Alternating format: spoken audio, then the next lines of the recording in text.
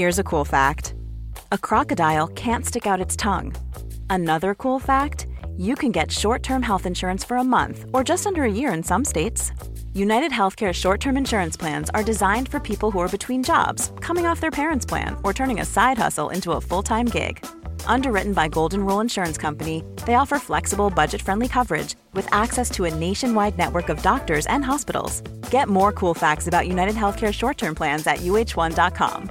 Planning for your next trip? Elevate your travel style with Quince. Quince has all the jet-setting essentials you'll want for your next getaway, like European linen, premium luggage options, buttery soft Italian leather bags, and so much more. And it's all priced at 50 to 80% less than similar brands. Plus, Quince only works with factories that use safe and ethical manufacturing practices. Pack your bags with high-quality essentials you'll be wearing for vacations to come with Quince. Go to quince.com/trip for free shipping and 365-day returns.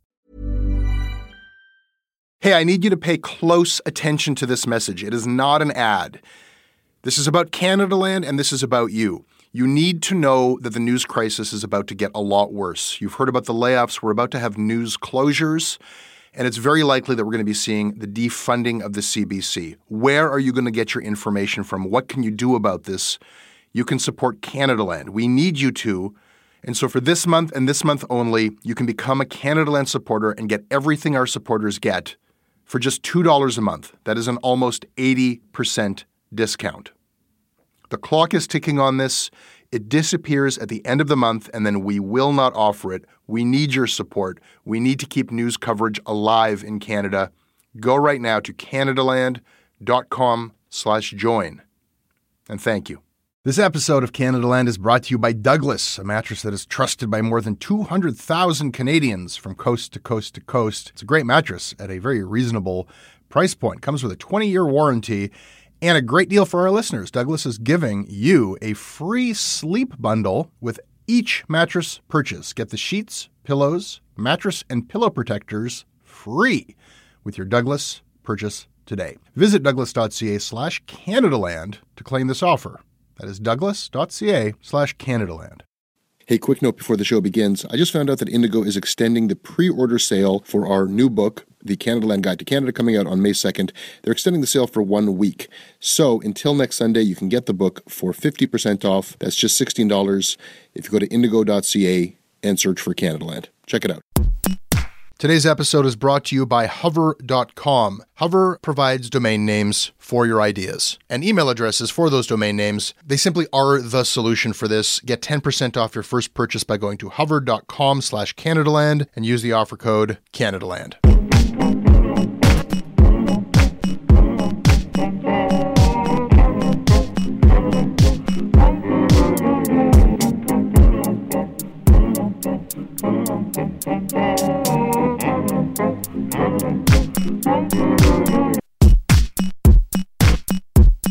I do not understand Quebec. I don't understand Quebec's media, Quebec culture, Quebec music, Quebec comedy. I don't understand French, so I'm kind of fucked from the get-go. For almost 10 years, I lived in Quebec. 10 years. Every day of which I would walk the streets of Montreal not understanding. And I kind of liked it. I liked being a foreigner. I liked a lot of other things about it too, and pretty soon I loved it. I fell in love with Montreal, which is pretty common. And for years, I thought that I would never leave. I planned on spending the rest of my life as a Montrealer. But, like most Anglos I knew, even the ones who spoke French perfectly, it didn't work out. Living as an outsider, feeling like I would always be an outsider, it just left too many doors closed. So I left. The years that I spent there influence how I think about Quebec, for good and for bad. How I think about it and how I talk about it. How could it not? But when I talk about Quebec, I don't really know what I'm talking about. I still don't understand. And it shows. This show needs to do a better job of covering Quebec's media and covering Quebec. And to do that, I really need to speak to some Quebecois people. Wait for it.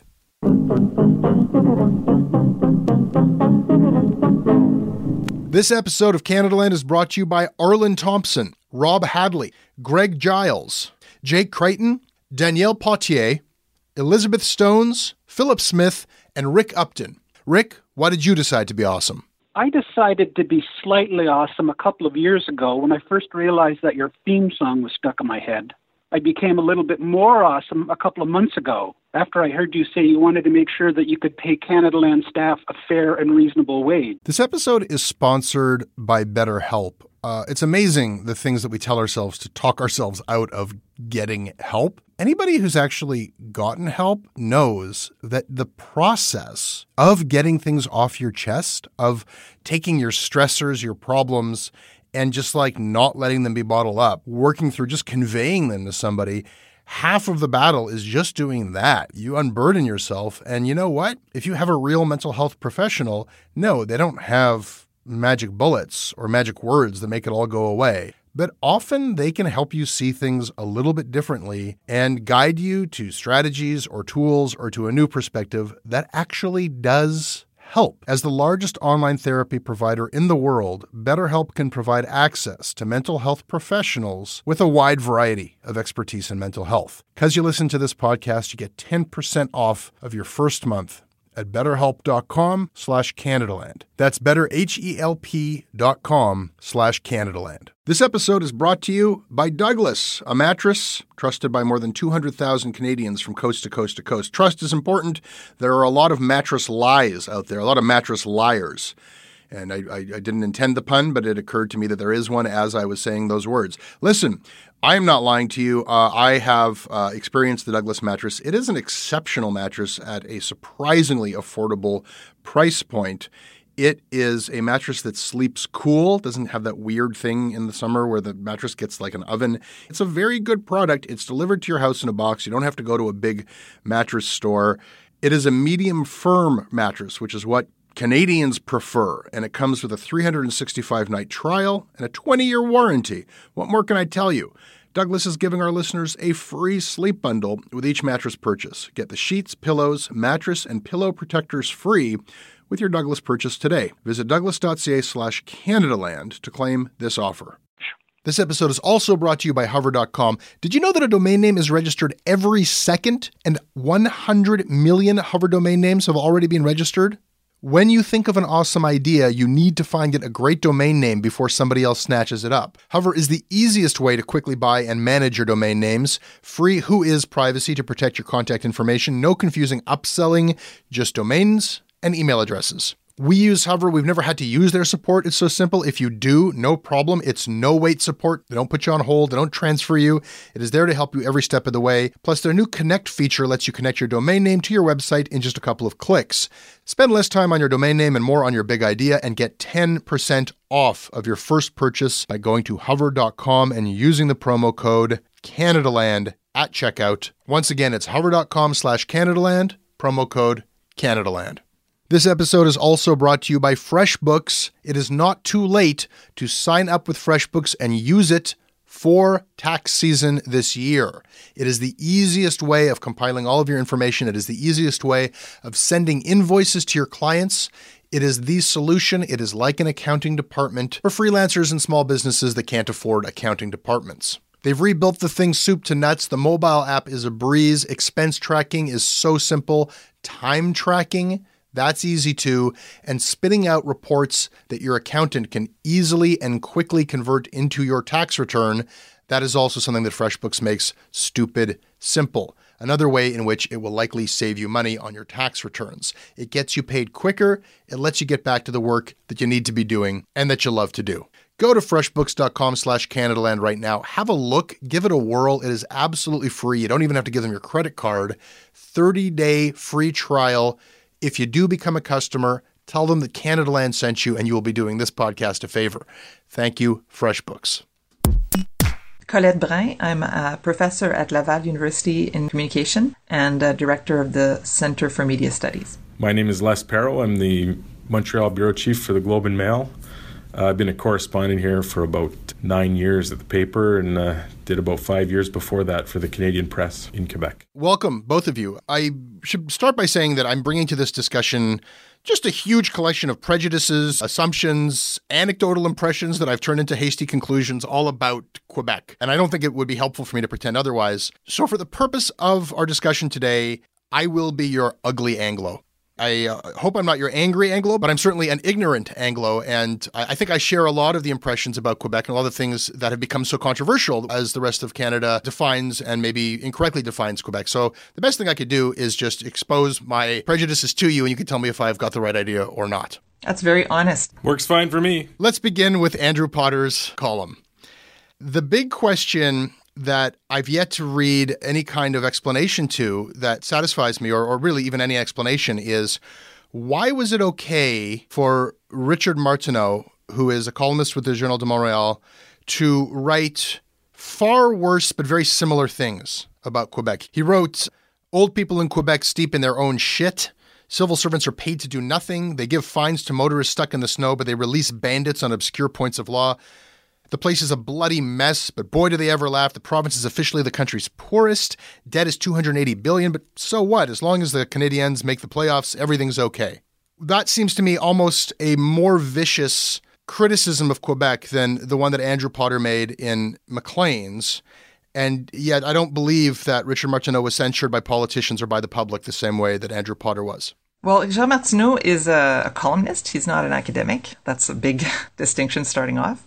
Of course, I've read people saying that the fact that he's from Quebec makes it acceptable for him to say that. So you can criticize the family if you're part of the family, but if you're perceived as an outsider, it doesn't work. But a lot of people in Quebec really do not like what Martineau writes. He's been writing the same kind of very vitriolic commentary for a while. I think there are things in there that merit reflection, but I'm certainly not a fan of his style. And during the student unrest in 2012, he had death threats. So I think just saying that what Richard Martineau says is okay is an overstatement. But the fact that he's not an academic and he's not the director of an institute for the study of Canada or of Quebec, I think that makes a big difference. I agree with Colette, and I would just add the word McGill to everything she just said. Andrew Potter represented one of the Anglo-Bastion Canadian establishment institutions of Canada, and Richard Martineau writes for a tabloid and is a well-known crank, to be honest. Everybody knows he's there to outrage and provoke, and so that's factored in when people read his stuff. Yeah, there's a little bit of the boy who cries wolf. I mean, he's been doing it for such a long time that people have just learned to phase him out. People who are offended by what he writes and says. That's not an excellent excuse. But it seems that you accept that there is a double standard. Would you call it a double standard or just a different situation? You're talking about an academic who has an institutional role as director of an institute. I think when you're a director of an institute, I direct a center, I have a board to respond to. When I write things, when I write op-eds in my own name, which do not reflect the center. This column, this opinion piece that Andrew Potter wrote, he wrote his title underneath, which means he was writing as director. And I think that's a problem. It may seem a minor detail, but in the academic world, it's a big difference. Colette, that part I understand, and I understand that there's not one answer, that it's a complicated answer, the differences between these two columns, but part of why the response was very different, if I heard you correctly, was not simply that they have different roles, a columnist versus an academic, but also, and I know Les, you brought this up, that this was somebody outside of the family, that this was an Anglo, and that this was McGill, and that this was Maclean's. So also, just by judging by what he wrote, someone who did not know Quebec very well, someone who hasn't lived here for very long or who hasn't really taken the time to try to make a more in-depth analysis. And coming from an academic as opposed to a tabloid columnist, I think we would expect a little more. All of that sounds absolutely right to me. I guess what I'm asking is, was it different for him because he's an Anglo? Probably, yes. You know, you say double standard. I have no problem saying there's a double standard. In fact, I'll say there's probably about 20 standards, maybe more. And each factor plays a role in how things are interpreted. A person who's been around a long time, who people recognize as a person who's covered Quebec for a long time, can get away with certain things, or get away with isn't even, it's taken in a different way when it's by someone who's familiar, if it's someone who's well respected. And I know Andrew Potter is well known in English Canada, but he's not really well known in Francophone Quebec. And so that factors into it too.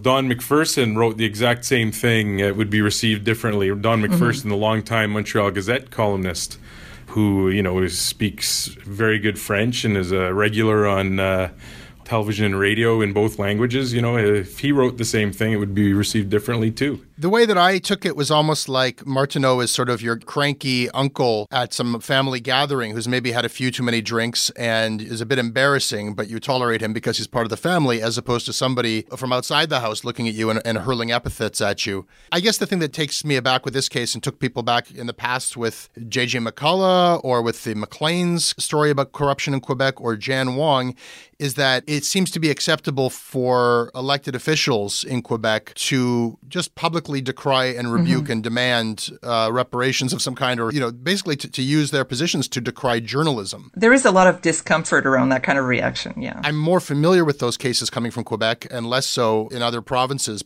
The assumption, the impression, the prejudice I take into it is that it seems to be okay for politicians in Quebec to attack the press. Well, I don't think it's okay personally, but I do see that kind of behavior happening. That's the part that I'm most uncomfortable with. Of course, the public opinion reaction is not very pleasant to watch play out on social media, and the kind of attacks and insults on freedom of expression and people who think that, Andrew Potter should lose his job and should be, tarred and feathered and thrown out. That's just not acceptable. For Jan Wong, it was very extreme in terms of the kind of political condemnation. And there was a similar case for a francophone when Yvon Michaud, he's known now mostly as they call him the Robin des Banques. He's a shareholder activist who goes to board meetings and raises hell about corporate governance and that sort of thing. Right. So that's just to know who he is. But in this instance, he said something about the Holocaust and that, the Jews were not the only ones who had suffered or something like that. And that statement was politically decried, and there was a motion at the National Assembly to condemn this statement. And this just seemed very extreme. And this is a francophone and someone who is respected in the community. So it's not only for Anglophones, but I think it is harder. It's harder, I think, for an Anglophone to also be considered part of the community. I'm originally from Manitoba, actually born in Nova Scotia. I arrived in Quebec as a master's student, and just the fact that I used to work at Radio-Canada and don't really have an accent meant I just kind of blended in right away. And I know it's harder for an Anglophone, especially if they don't speak French.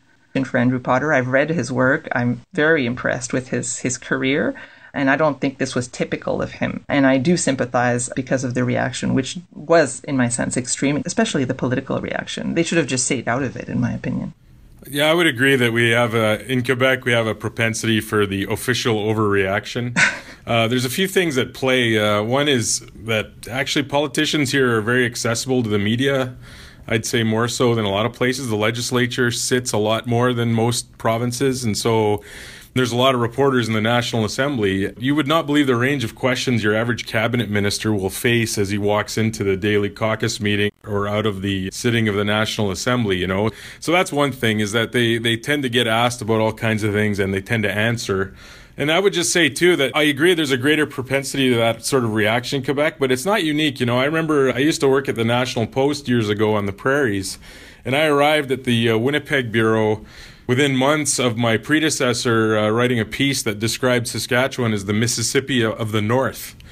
And I could tell you that the reaction in Saskatchewan was about the same as what you'd see here. I don't know if there were any motions in the legislature, that sort of thing, but the premier certainly weighed in along with everyone else. There's also a media dynamic. The fact that there's so many media, and as you mentioned, in Quebec, and national media, and the fact that what happens in Quebec City, as opposed to what happens in Regina, gets a lot more play on national media, including English language media. So that kind of changes the dynamic as well. That's a big part of this, I think.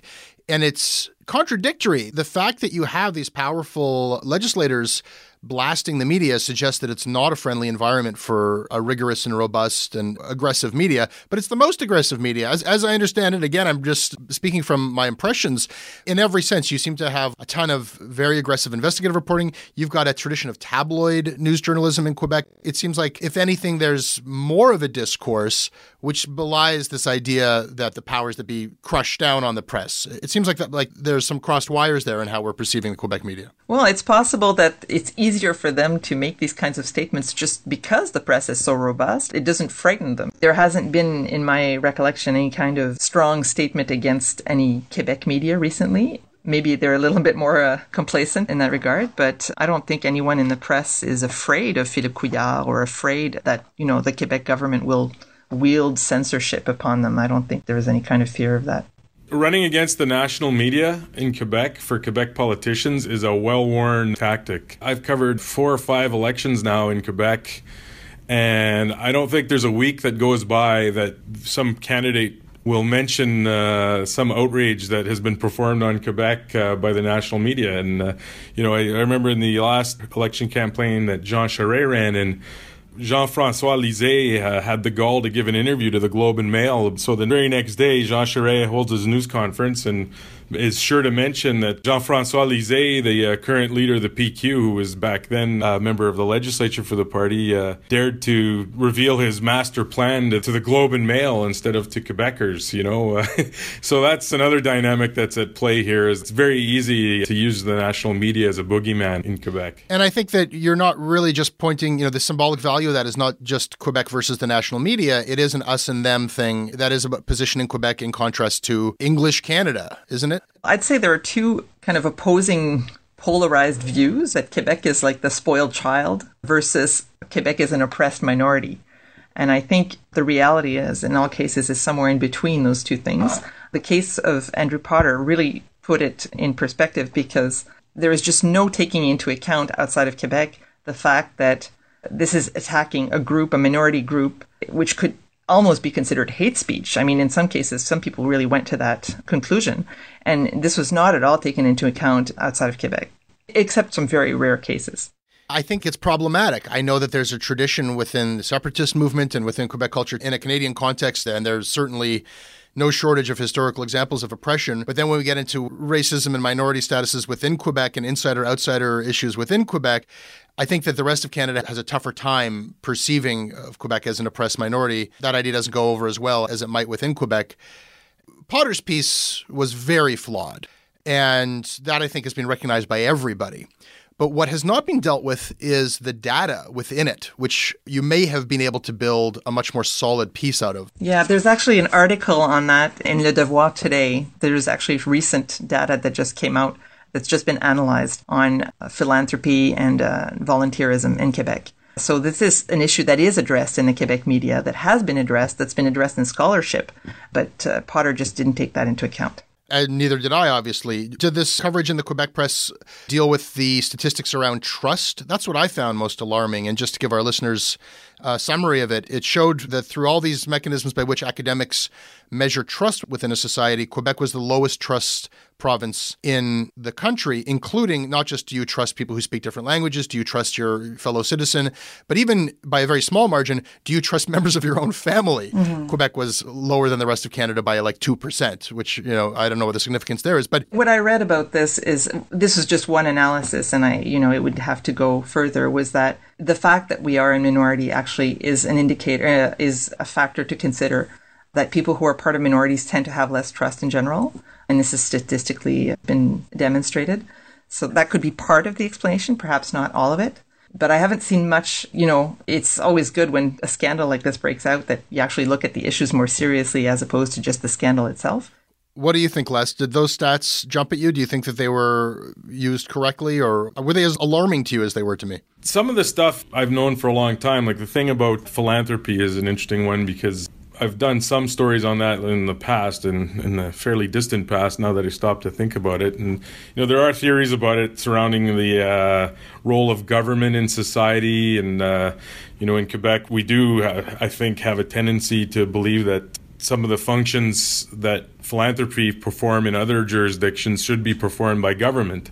So that changes how people approach things like giving money and volunteering their time. As for the trust stuff, I have a hard time sorting out what exactly that means. If you ask two different people how much they trust their brother-in-law or their neighbor down the street, when you start getting the percentages of, 30% trust versus 35%, I have a hard time discerning what that all means. It's all very relative, and I have a hard time discerning broader meaning from some of that stuff. There's also problems when you ask questions in French and English. The language can be an issue as well, but I don't know in this case. It seems so direct. Most people can be trusted. You agree or disagree. In the rest of Canada, 58% of people agreed. Most people can be trusted. It was 36% in Quebec. And then this one, which supports certain assumptions that people make about Quebec and race politics and racism in Quebec, the same data suggests that people in Quebec are less likely to trust people who speak a different language. 57% of Canadians say they trust people who speak a different language, 41% in Quebec.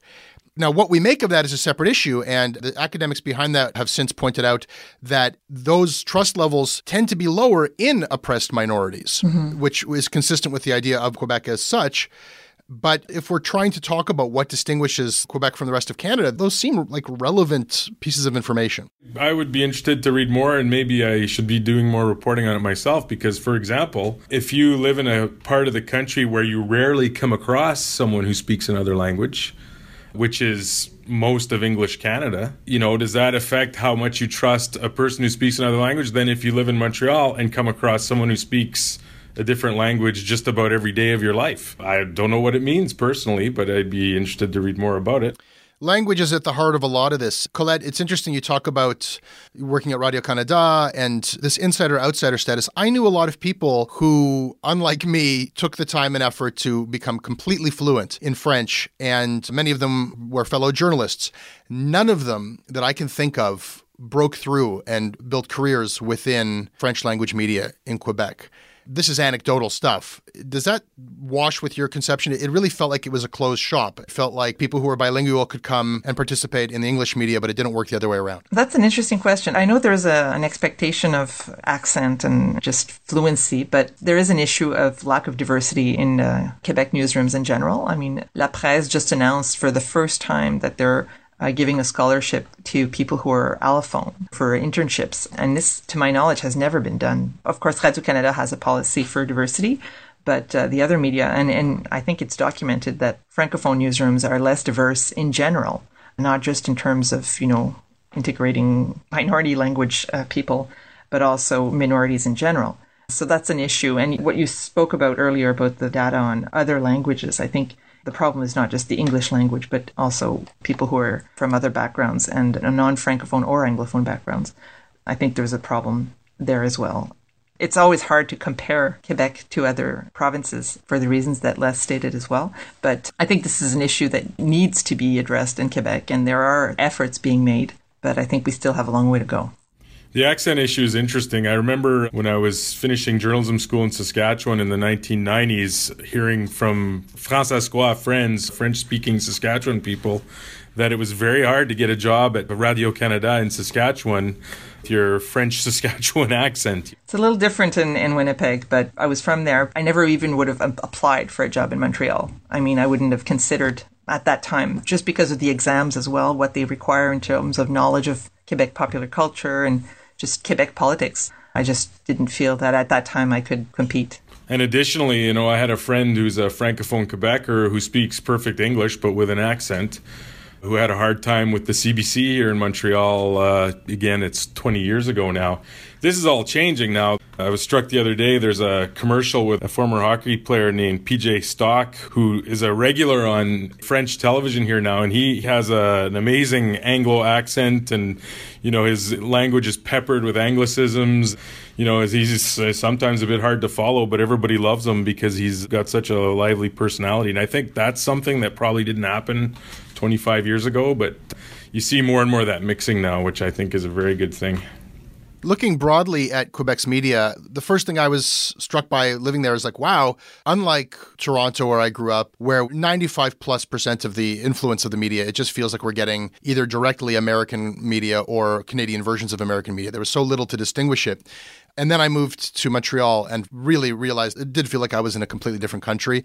And I was amazed the faces of celebrities on magazines were all completely unknown to me. And everything, of course, coming in through a filter of my terrible comprehension. But, you hear the loudest things. I formed a picture of Quebec media as, in various shades, tabloidy and gossipy. I was very aware of the racist cartoon of Jan Wong as that controversy played out. I know that blackface endured until very recently, might still be going on in Quebec comedy. I know about French-Canadian talk radio shock jocks. Recently, there was a defense mounted on talk radio of whoever sent the severed pig's head to the mosque, defending that is a valid expression of speech in the wake of the mosque shooting. So things that just you would never hear in the airwaves.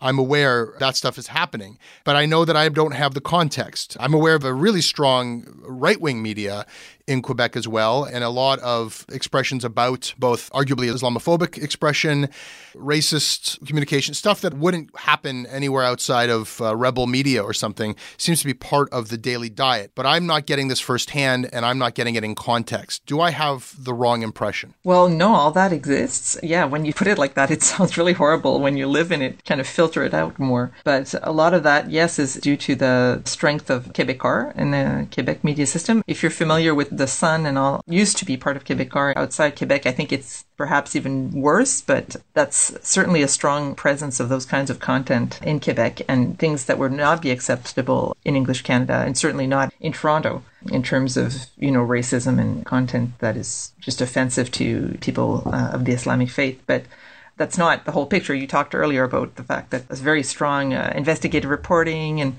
there's Le Devoir, which curiously, houses some of the most progressive voices and some of the most analytical journalism that we have, but also some opinions that are closer to the right wing. But I think they see that as their mandate to reflect all of that.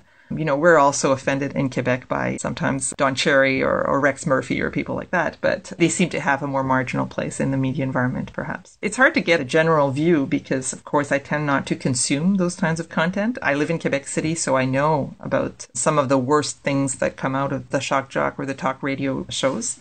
And it is concerning. Part of this links too to what we were saying before about diversity, right? Like diversity is a big challenge for all sort of legacy Canadian media, I think.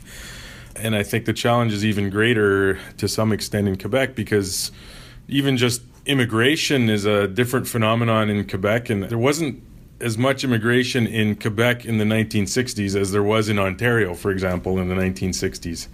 And so diversifying society in general is lagging behind, I think, in some respects. You mentioned blackface, Jesse. That's a real tricky one when I have to cover that issue because you will find very respectable, liberal-minded people who you would never consider racist in your encounters with them who will defend blackface.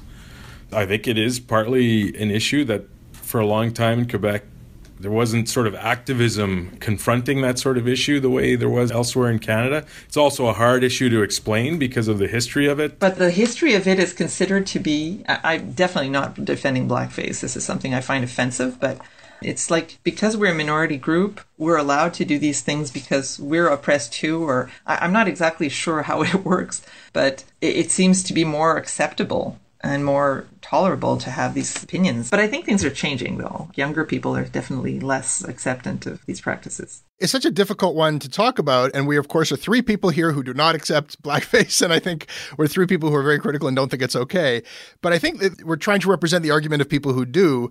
My understanding of it, and you can disabuse me of this if I got it wrong, is that you kind of pointed to it earlier.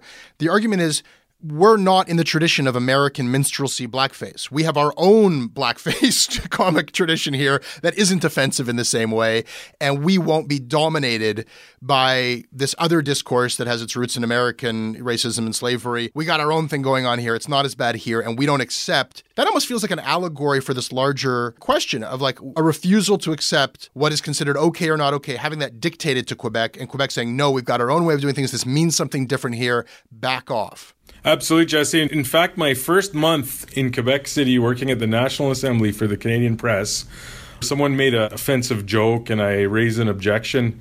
And his lecture to me was, we don't have your history with black people here. Patently false. Maybe it's been lived less intensely among whites in Quebec, but certainly there's a history of anti-black racism and slavery. And ongoing discrimination to this day. Just the fact that, there's a proposed commission on systemic racism. Okay, the word systemic seems to confuse a lot of people, but, it's being spun as you're insulting us, you're calling us racist. I mean, it's just unbelievable. But I would say that it's not a monolithic view. It's not something that's shared by the entire population. I think there's a growing group, and especially younger Quebecers, who are just not acceptant of this view. But then it all plays into the nationalist, sovereigntist project, which is seen as we need to defend the nation, we need to defend the language, we need to defend our identity.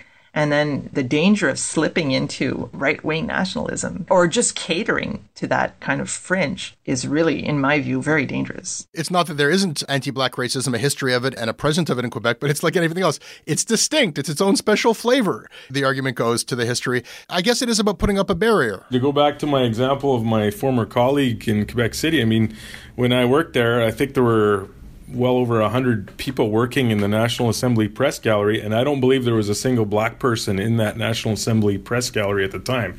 And to my knowledge, today there is one. So it's a willful blindness as much as anything, I think, and prejudices that go sort of unchallenged because, other white people like me are often lazy about confronting the racism of others. It really is a trust thing. My position on this has to do with when I moved to Montreal right on the heels of the referendum and it was just falling apart, and I saw so much of a vanishing Jewish Montreal that was once the cultural and intellectual capital of Jewish Canada that had been abandoned, and there was incredible tension between the French and Jewish populations in Montreal. Whose culture? This idea of remembering your culture and protecting a culture, and being in a city where I was aware that when my grandmother first came before coming to Winnipeg, she was in Montreal working in the garment industry. This is an important place, and I saw synagogues being repaved as Collège Français. There's a larger narrative here where we all kind of overlap, and who has the right to criticize when it comes to both recognizing these problems within Quebec, but this total defiance at being criticized from without. I feel like that at its heart is a trust issue. I would agree with that, and I think I heard on your last podcast, you guys were talking about that CBC History of Canada thing that came out, right? A thought that provoked in me was, I'll have conversations with my Francophone friends where they'll talk to me about the history of relations between Francophone Quebec and Canada and the rest of Canada. And you try to sort of say, things have changed, that disrespect of the 1960s and 70s is no longer there and that sort of thing. But there's always things that come up like that CBC show where all the French people are depicted as dirty and slovenly and crazy, and British people are depicted as fine, upstanding gentlemen. There's always stuff like that there to remind them. And so, yes, there is a mistrust. And the response to the controversy that, this show is targeted to English Canadians, as if we just accept this fragmentation, this distance. Yeah, we're not one country, we're countries or something. The enduring solitudes, it really seems to just play itself out. It cycles again and again and again. I mean, I am really interested if it gets misrepresented, because it's almost because there's such a complete culture at play every day in Quebec, a self-contained complete culture, that if you're just going to cherry pick the worst of it, you could paint a really terrible picture.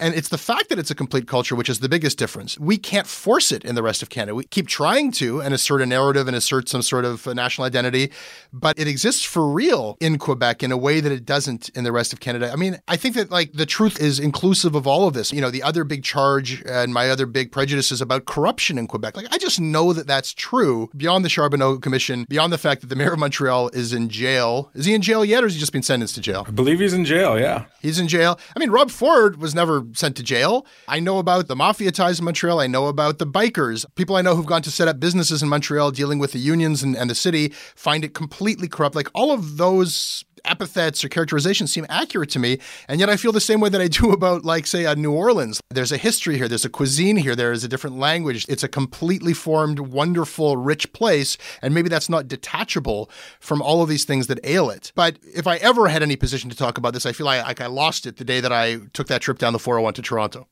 It's interesting. I mean, we do live in a free speech environment. I mean, everything that you've been saying is based on experience. You're not speaking, of course, as someone who's investigated this. But I think if you've got sufficient experience and if you can speak to that experience without generalizing, I think you should be allowed to speak of that, even if you don't live in Quebec. Otherwise, the range of debate and discourse will be very limited. Perhaps these are not the kinds of conversations that we have enough of in Quebec. I mean, if we can thank Andrew Potter for his, I think, somewhat misguided article, maybe starting a discussion, although I haven't seen much so far, but at least this one we're having here, I think is interesting. But is there appetite, is there interest for this kind of discussion? I definitely, work with people in Toronto and we have these conversations privately, but maybe we should be having them more publicly. Well, I think that's where we should try to steer this as we get to the conclusion of our conversation. is this worthwhile? Is this conversation and Andrew Potter's, there's such low trust, and I think that the rest of Canada is absolutely guilty of this. Like, what skin do you have in the game if all you want to do is paint a negative picture, wag your finger, and decry whatever resources are going to Quebec or the special status or open up old wounds? Or is there something productive that could happen about subjecting Quebec to this kind of critique, even in the most clumsy way that Potter stumbled into it and perhaps I followed? Is there any kind of silver lining or point to it, or is it just all heat and no light? I think like one of the problems that is recurrent with these issues when they pop up, it's media people playing amateur sociologist, right? And then on top of that, it's describing societal problems as some kind of character issue. And that's, I think, where people fall into these traps. It's one thing to talk about Quebec being a low-trust society and what effect that has and what the history is and that sort of thing. But when you take that and suggest that people got stuck in their cars because of what? You know, if you take an anecdote like that, then you're taking it from sort of an examination of what's going on in the society to what were these individuals doing to not help themselves or not help each other, when in fact it was just a systemic screw-up, right? And then when you look at the examples over the years where people have really freaked out, it's often like that. It's a suggestion that you, Quebecer, you Francophone Quebecer, are doing something to provoke all this. You know, yes, we have a corruption problem in this province. Why do we have a corruption problem? It's because we have a mafia problem. And we have a mafia problem the same way that New York City has a mafia problem and Chicago has a mafia problem. And, you know, it's not because I'm particularly corrupt that the mob thrives in Montreal. It's because they've been here a long time. They're entrenched. There are systems built around them. And rooting that out is a long, hard slog that involves a lot of different institutions being reformed. Like, that's always what I try to do when I'm trying to do these think pieces where I'm trying to explain a phenomenon in Quebec. Francophone people who are journalists know this already, you know, and this idea that, oh, you know, Maclean's is going to teach us that there's corruption in Quebec when there's been, you know, lots of investigative work being done. It's like they're coming here and telling us, you know, what we already know and telling us also that we're worse than everybody else. You know, it's taken as a direct insult. Yeah, it's hard to know. So do you go there or not? I guess you could just not write a story that's as inflammatory, but come on, you saw what happened with Maclean's. They're down to a monthly now. They needed to try something to sell copies. But what's clear is if you just dip in every year or three and write the most negative piece you can, you're not engaging with it in good faith. Where my interest is piqued is that I know that it is so interesting what happens in Quebec on like a weekly level, and it is in a bubble that is completely obscured from most of Canada. And when people say that we don't do a good enough job covering Quebec, it's absolutely true. I'm thinking about it more and more purely from the point of view of a journalist looking for good stories. And there's a wealth of incredible conflict and stories and crime and everything that listeners want to know more about that just never makes it over the border into the rest of Canada. So we're thinking about doing this more regularly. I don't know if I'm talking about once a month on Canadaland or its own podcast, but I'm saying this to our listeners right now. This is a trial weather balloon that I'm floating up. Do you want to hear a show like that? Because I just think it's good content. Well, I know you have a lot of people in Quebec listening to your podcast, so that could be interesting as well. And the media dynamic here really is completely different, Jesse. You touched on it, but you know, right now I have one of two all news channels dedicated to basically a province of 8 million people. Radcan goes outside of the province here and there, but you know, probably 70% of their content is dedicated to Quebec. And on TVA's news channel LCN, it's closer to 90%. There's just a lot going on all the time. And you know, you talk about media criticism, and one of the reasons these controversies bubble up so much is that media stuff makes the news in this province. Like, in the rest of Canada, there's this sort of inside baseball idea that nobody wants to hear about what's going on at the newspaper or the newscast, but that stuff makes headlines here. The National Assembly Press Gallery is quite robust and gets into fights with the government all the time. That gets covered in the news. You know, we have a public inquiry going on right now about protecting journalistic sources. This is all stuff that doesn't happen in the rest of Canada. Very true. Les and Colette, thank you guys so much for talking with me about this so candidly and openly today. I really appreciate it. Yeah, my pleasure, Jesse. Thanks for the invitation.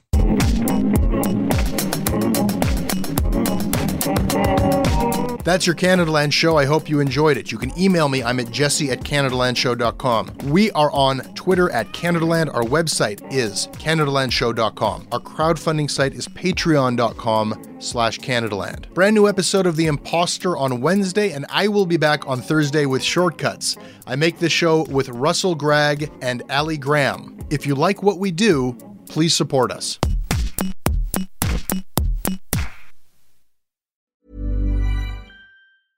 Imagine the softest sheets you've ever felt. Now imagine them getting even softer over time. That's what you'll feel with Boll & Branch's organic cotton sheets. In a recent customer survey, 96% replied that Boll & Branch sheets get softer with every wash. Start getting your best night's sleep in these sheets that get softer and softer for years to come. Try their sheets with a 30-night guarantee. Plus, get 15% off your first order at bollandbranch.com. Code BUTTERY. Exclusions apply. See site for details. Hey, it's Paige DeSorbo from Giggly Squad. High quality fashion without the price tag. Say hello to Quince. I'm snagging high-end essentials like cozy cashmere sweaters, sleek leather jackets, fine jewelry, and so much more. With Quince being 50 to 80% less than similar brands. And they partner with factories that prioritize safe, ethical, and responsible manufacturing. I love that. Luxury quality within reach. Go to quince.com/style to get free shipping and 365-day returns on your next order. Quince.com/style.